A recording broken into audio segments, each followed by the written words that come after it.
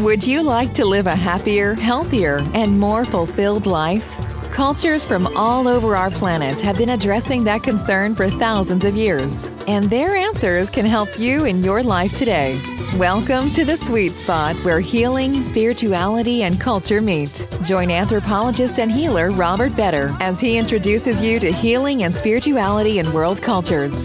Here's the host of your show, Robert Vetter. Hi folks, it's Bob Vetter here. Before the podcast starts, I wanted to offer you something for free, available on my website, www.bobvetter.com. It's a download of a game and map of the healer's journey called Sustos, named after the traumatic events that can lead to soul loss. The game provides insights in how we ourselves can be healed and how that process empowers us in our healing efforts with others. Get your free download at www.bobvetter.com. Now, let's get to our latest podcast episode. Greetings, listeners. I'm here today with Crystal Holm. Crystal is a feng shui designer and clutter expert who teaches soul-driven leaders how to use feng shui the right way to create peace and prosperity in all areas of their lives. Using her proprietary framework, the Designed Life Method, mind, body, soul, home, she helps her clients design spaces and lives they love. Crystal shows women how to use their workspace as a 3D vision board to help them design who they are becoming and the life they want with it, right into their space. Crystal serves up straight talk wrapped in love. After all, she understands entrepreneurs' challenges, decluttering the limiting beliefs that hold us back from what is possible, shifting the energy in our environment to align with our soul-driven mission to create the life we are dreaming about with intention and purpose, and making a big impact creating the world we want to live in today. So Crystal, welcome to the show. Thanks, Bob. I'm happy to be here. Nice to have you. So this is like a lifetime of organizing, of decluttering, and a lifetime of creating ways for both for yourself and for other people to think about how organizing space creates changes on a different level. And I want to start out, if you would, with your personal story about this, how you got started doing this. I know already the backstory, but our listeners don't, about how you began in childhood. Well, space was always sort of my outlet. Decorating was always my outlet. You know, my Barbie dream house was sort of my favorite toy to play with. And I, I actually grew up in a pretty highly abusive home. And so this was my expression of being able to decorate in my space. I was introduced to energy work at a pretty young age as well, at around 9 from my stepmom. And I sort of blended it all together there. So you were a child. If I can just try to interpret, it's like, you know, you're in an abusive environment and yet there's this place that is your own, the place to escape to. And you may not have control in that other world where this abuse takes place, but yet you do in this one little environment. Do I kind of have that right? Mm-hmm. Yeah, that was sort of how it was for me when I was little. Mm-hmm. And then, so what happens at 9 with your stepmom? Well, my parents divorced and they both remarried. My mom married a really abusive pedophile, and my dad married a witch. And I actually gave my mother an ultimatum about, you know, the man she was dating, and she chose him. And so I said I told her I would never be like her. So I really started looking for a mentor outside of that to look to for how to be a woman, how to be a mom, how to be all those things. And my stepmom luckily stepped into the picture. My dad married her, and she taught me magic. She taught me energy and manifestation, and what really came to, the law of attraction as I got older, and really understanding how you can manifest something different in your life just through getting into alignment with the energy of making that happen. She taught me that when I was 9, and at that age I was looking for a way to escape. I was looking for a way out that I could use, and magic kind of seemed like the only way. And so I really started studying it as a thing. Like, how do you manifest a different life? And that kept through all the way into adulthood for me. So, I mean, I'm trying to just even wrap my brain around what it must be like to be a child in an abusive, even in an environment with a pedophile, and how you as this little girl are able to deal with that and function. So before you even get this message of what's possible through manifestation, how do you function?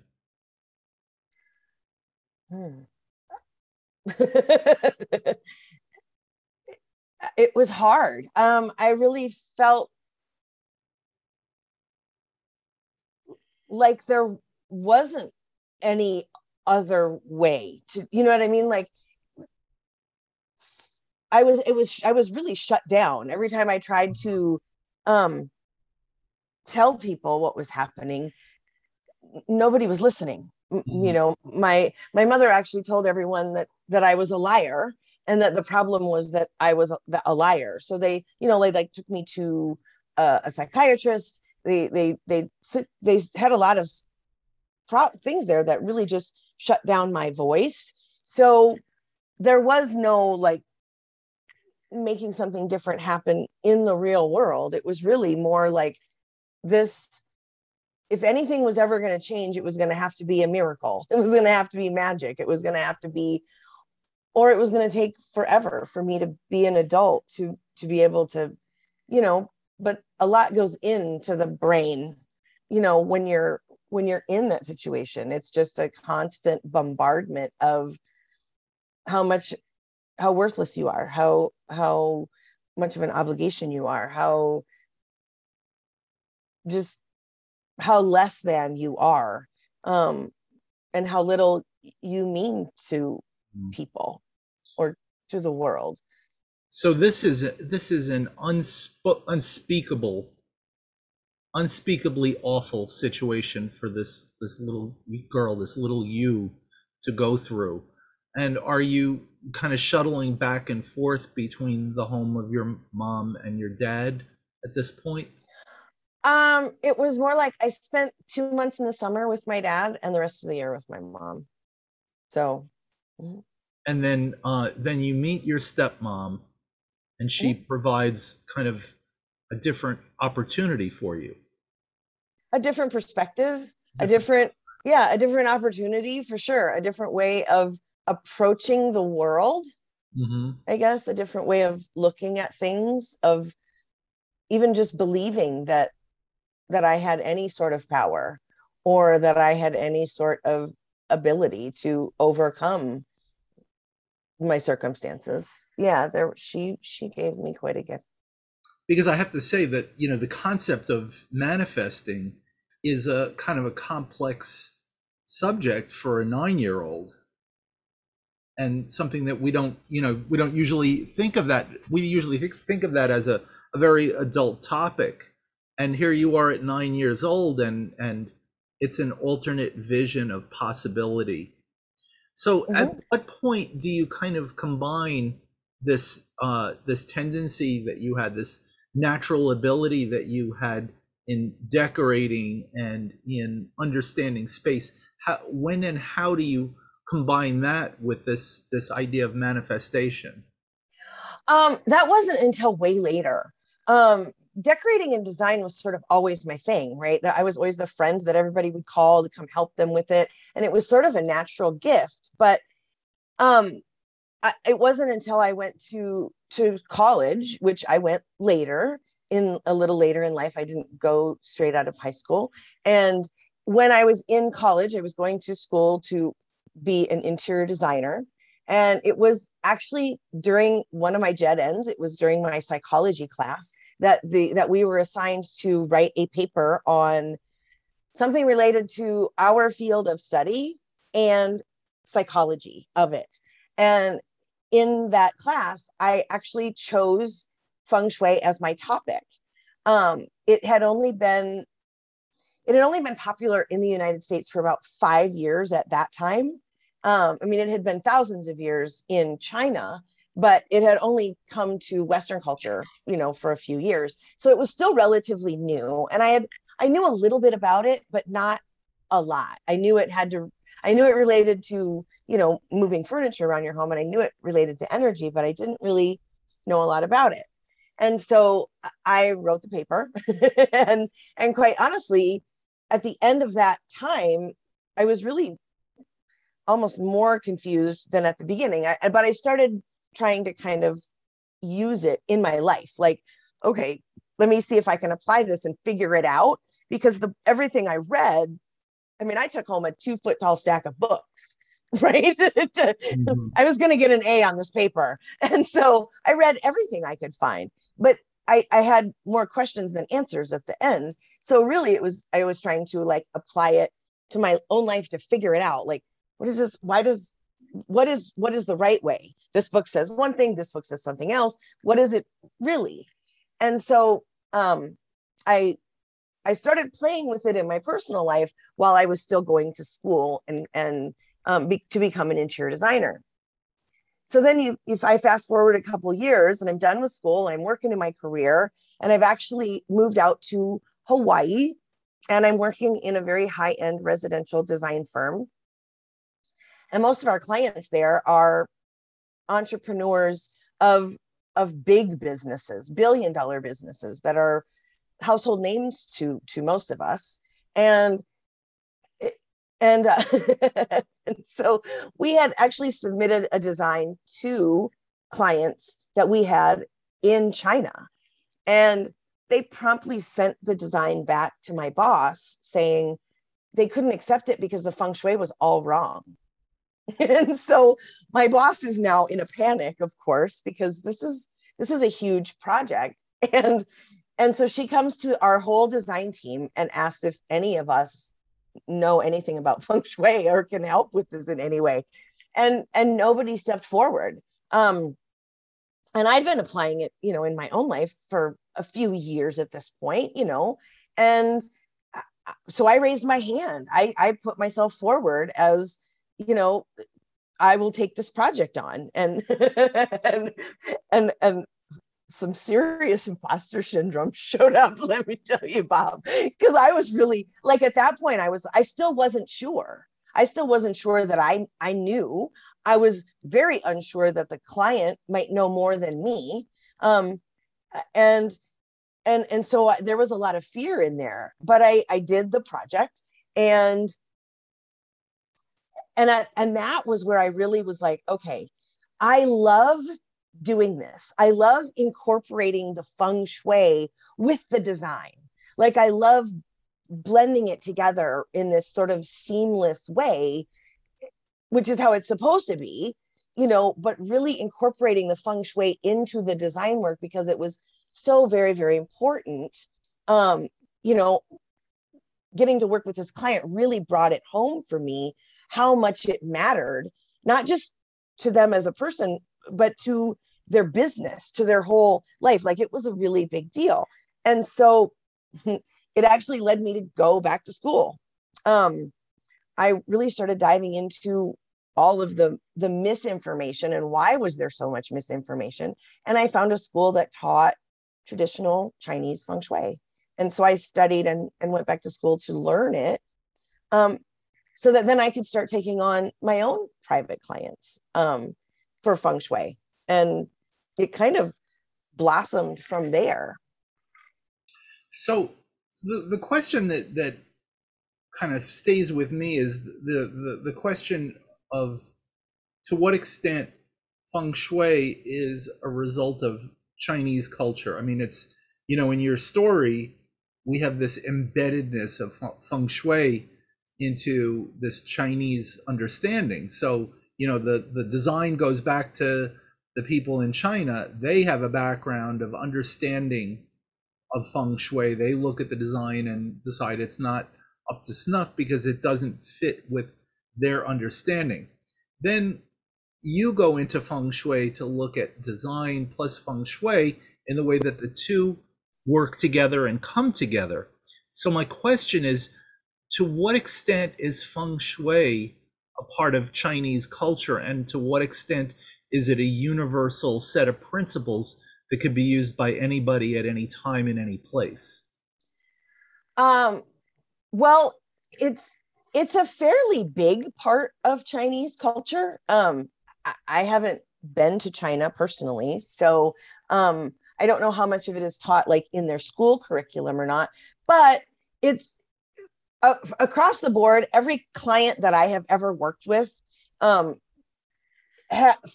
China had some knowledge of it, more than the average American does. Like for them, it's a part of it. Like it would, but whereas for Americans, we're less knowledgeable about that. And so we don't necessarily know. And then the second half of your question, remind me what that was. Yeah, sure. So what I'm asking you is, to what extent is it culture specific? And to what extent not culture specific as far as being usable. Yeah, that's culture specific as far as where it was discovered and who studied it. Right. It was studied exclusively there for thousands of years, just because it was kept a secret within a very, very small group of people, the knowledge. It was really kept in the emperor's secret vault for centuries before one of the feng shui masters actually escaped from it. It amounts to slavery, really, that what they were, as far as being feng shui masters back then, before they escaped and brought it out more into the world. And that's a whole long story over there as far as how and why that came about, because of feng shui's purpose is really to put you into alignment with your space, with the energy of your environment, right? Because we all live here, like we all live somewhere, right? So our environment has that impact, because we all have an energetic frequency, right, that we vibrate to. But our space also has an energetic frequency that is unique to the space. And so it's sort of, there's a relationship there that will either be in alignment with one another or in a sort of conflict energetically between the two of them. And so that part of it is universal. Using feng shui and applying feng shui to your space is good for everybody, because we all have it. It's just, we didn't all know about it until, it actually escaped from the emperor's palace and became not, I wouldn't say common knowledge, but it spread throughout China a bit more. And then when it finally made its way to Western culture, now more and more people all over the world hear the word feng shui, and they know a little bit about it. They might not know anything more than it's just related to how you place your furniture in your home, but everybody's at least heard of it to some small degree. So, because it's applicable. So you were taught in school what Western design concepts dictate, and then you had this kind of very unique experience with feng shui. And I'm curious to know what is the difference between what in Western higher education is taught as the elements of design versus what you learned in feng shui. How are they similar? How are they different? Well, the elements of design are to make your space beautiful and to really reflect who you are, right? That's what the purpose of designing your space is to really reflect who you are, who you want the world to see. And to have it sort of be a reflection of you, which feng shui tells us it actually is, but on a whole deeper level. Then interior design is very surface at it. The feng shui is the part that flows underneath it. The feng shui is the energy, meaning from a design standpoint, most of us design instinctively, meaning we put things somewhere because it feels like the right place to put it. But often the reason it feels like the right place to put it is because it's in alignment with what's wrong internally for us. Right? We might have, say we're having a struggle with money, right? We don't make enough money, or we don't keep enough money. Maybe our struggle is just around money, right? I lost track of what I was going to say. So there's a relationship between what is lacking in me. So I instinctively create this design in my home, and I have an issue with money that is somehow reflected in my design. Is that right? Yes, it will be. Because what you will do is you will put things in places that then stagnate the energy in that area of your life. Because there's energy, when the house is empty, it doesn't really flow, because it's more like energy flows like water through your home, right? Like it's a river. It just happens to flow more in the air, which is the literal translation of feng shui. It means wind, water. So it flows through like it's a river. But we put things in our home, which are like big rocks in our river, right? That make the energy flow in a different pattern. And so sometimes we put things in there that then block the energy altogether, so that it just stagnates in there. And it instead of having our home act as a battery, as like an amplifier for our own personal energy, it now drains our energy. It stagnates it, and it shows up in our outside world, in our money, our relationships, our jobs, our creativity, in all of these different parts, because those things are both reflected in our space. So the challenge that we have here in talking about this today, Crystal, is we're on a medium where we're speaking, and it would be great if we had photos or drawings to kind of support what you and I are discussing right now. Maybe you could take us through an example of a client that you've worked with who went from one place to another in their personal energy, and just give us a general idea of what you did different with the objects in their home or business. A before and after. So before and after. Yeah, before and after, and using words to describe what the energy, what the objects look like, how it stagnated the energy, and then how you changed it to change the energy in the space, and then the energy in that person's life. Sure. I had a client that came to me who she didn't have as many clients as she wanted. She wasn't really making as much money as she wanted. Actually, she was struggling to even pay the rent on her office.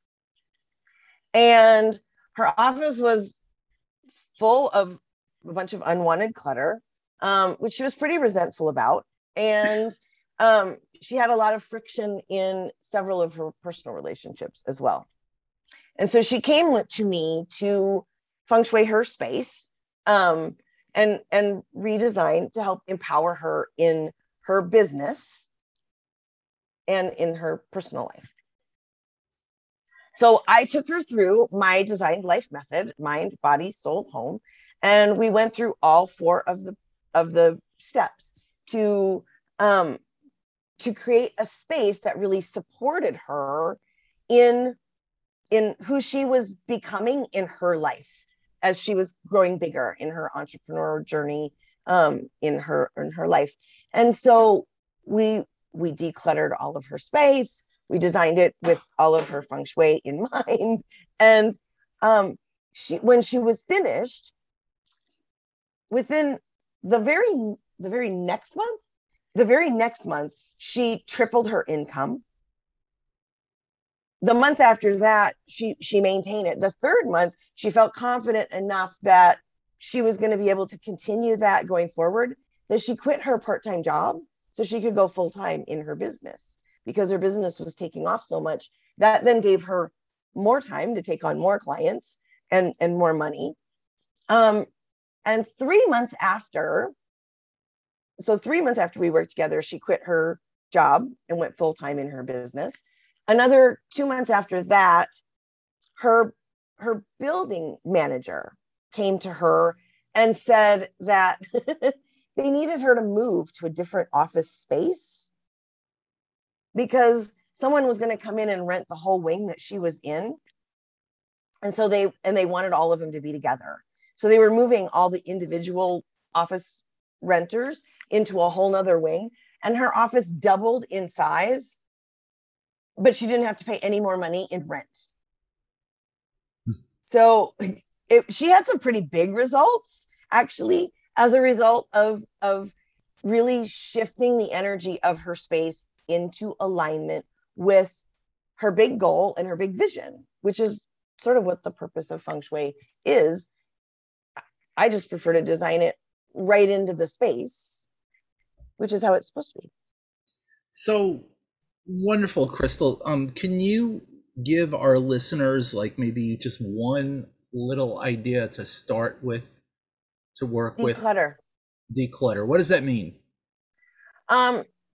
Honestly, anything you don't need, use, or love is clutter. It might be scarcity clutter, it might be worthiness clutter, it might be obligation clutter. It could be any one of those things, but it's clutter, and clutter is what stagnates the energy of your space. And so go ahead. Well, when we have all this clutter, that's what stops the flow from happening, not just in our space, but also in our lives. That's why we don't have the clients that we want, or the income that we want, or relationships that we want, because we've got something stagnating, not just in our space, but it's a reflection of what's going on internally, a limiting belief, or something that's what clutter is a reflection of from a psychology standpoint, from an energy standpoint. So where do I start? Start with decluttering. I actually have a 5-step method that will help walk you through the decluttering process, so that you can eliminate the clutter once and for all, not just repeating this. I have clutter, I decluttered. I have more clutter, I decluttered. We end up in this cycle of, because we never go through the actual process to release our clutter properly, so that it doesn't come back. And so I have a 5-step process. I call it Declutter Your Mindsets. And you actually have a free download that if you would like, I can share the website. It's declutteryourmindset.com. It's available for all of your listeners as a free download that will walk them right through those 5 steps. Wonderful. So I guess my question is, so I'm going to download that. I'm going to get this process. What do you think is the best place? What I meant was the best place in the house to begin with. It'll depend on each individual person. And a lot of times what happens is we just get so stuck.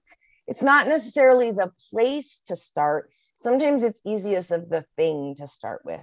And honestly, paper is probably one of the easiest things to start with.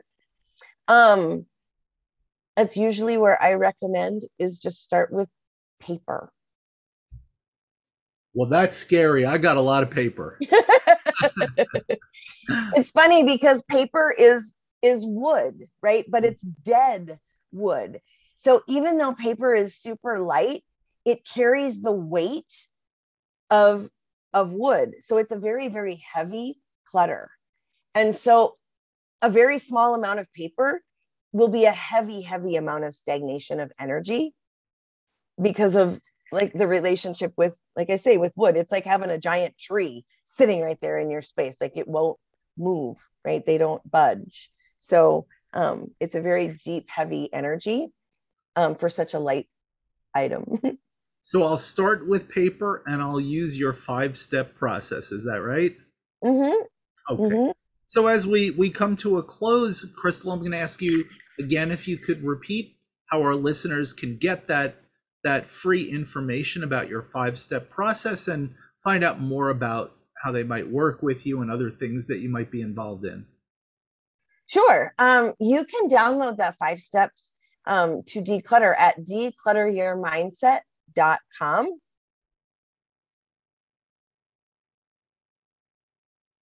Perfect. Declutteryourmindset.com.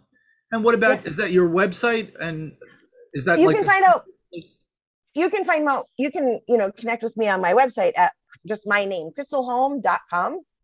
And how do you spell that, Crystal?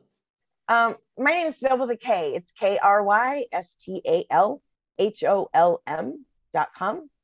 And on all the social media, I'm on Facebook at Feng Shui Crystal. I'm on Instagram at crystal.holm. And I'm on YouTube at a whole long collection of numbers and letters. Wonderful. That's some great information that you shared with us today. So, Crystal Holm, thank you so much for being here with us today. Thanks so much for having me, Bob. This has been fun. And thank you, everyone, for listening. I hope you enjoyed this podcast episode. Before you go, I wanted to remind you of free healing resources available on my website, www.bobvetter.com. This has been Healing and Spirituality in World Cultures with Robert Vetter. Thanks for listening. Please rate, subscribe, and share with everyone you know who might benefit from these messages. Until next time, remember, be kind and loving to yourself and others. Together, we can heal ourselves and help build a better world.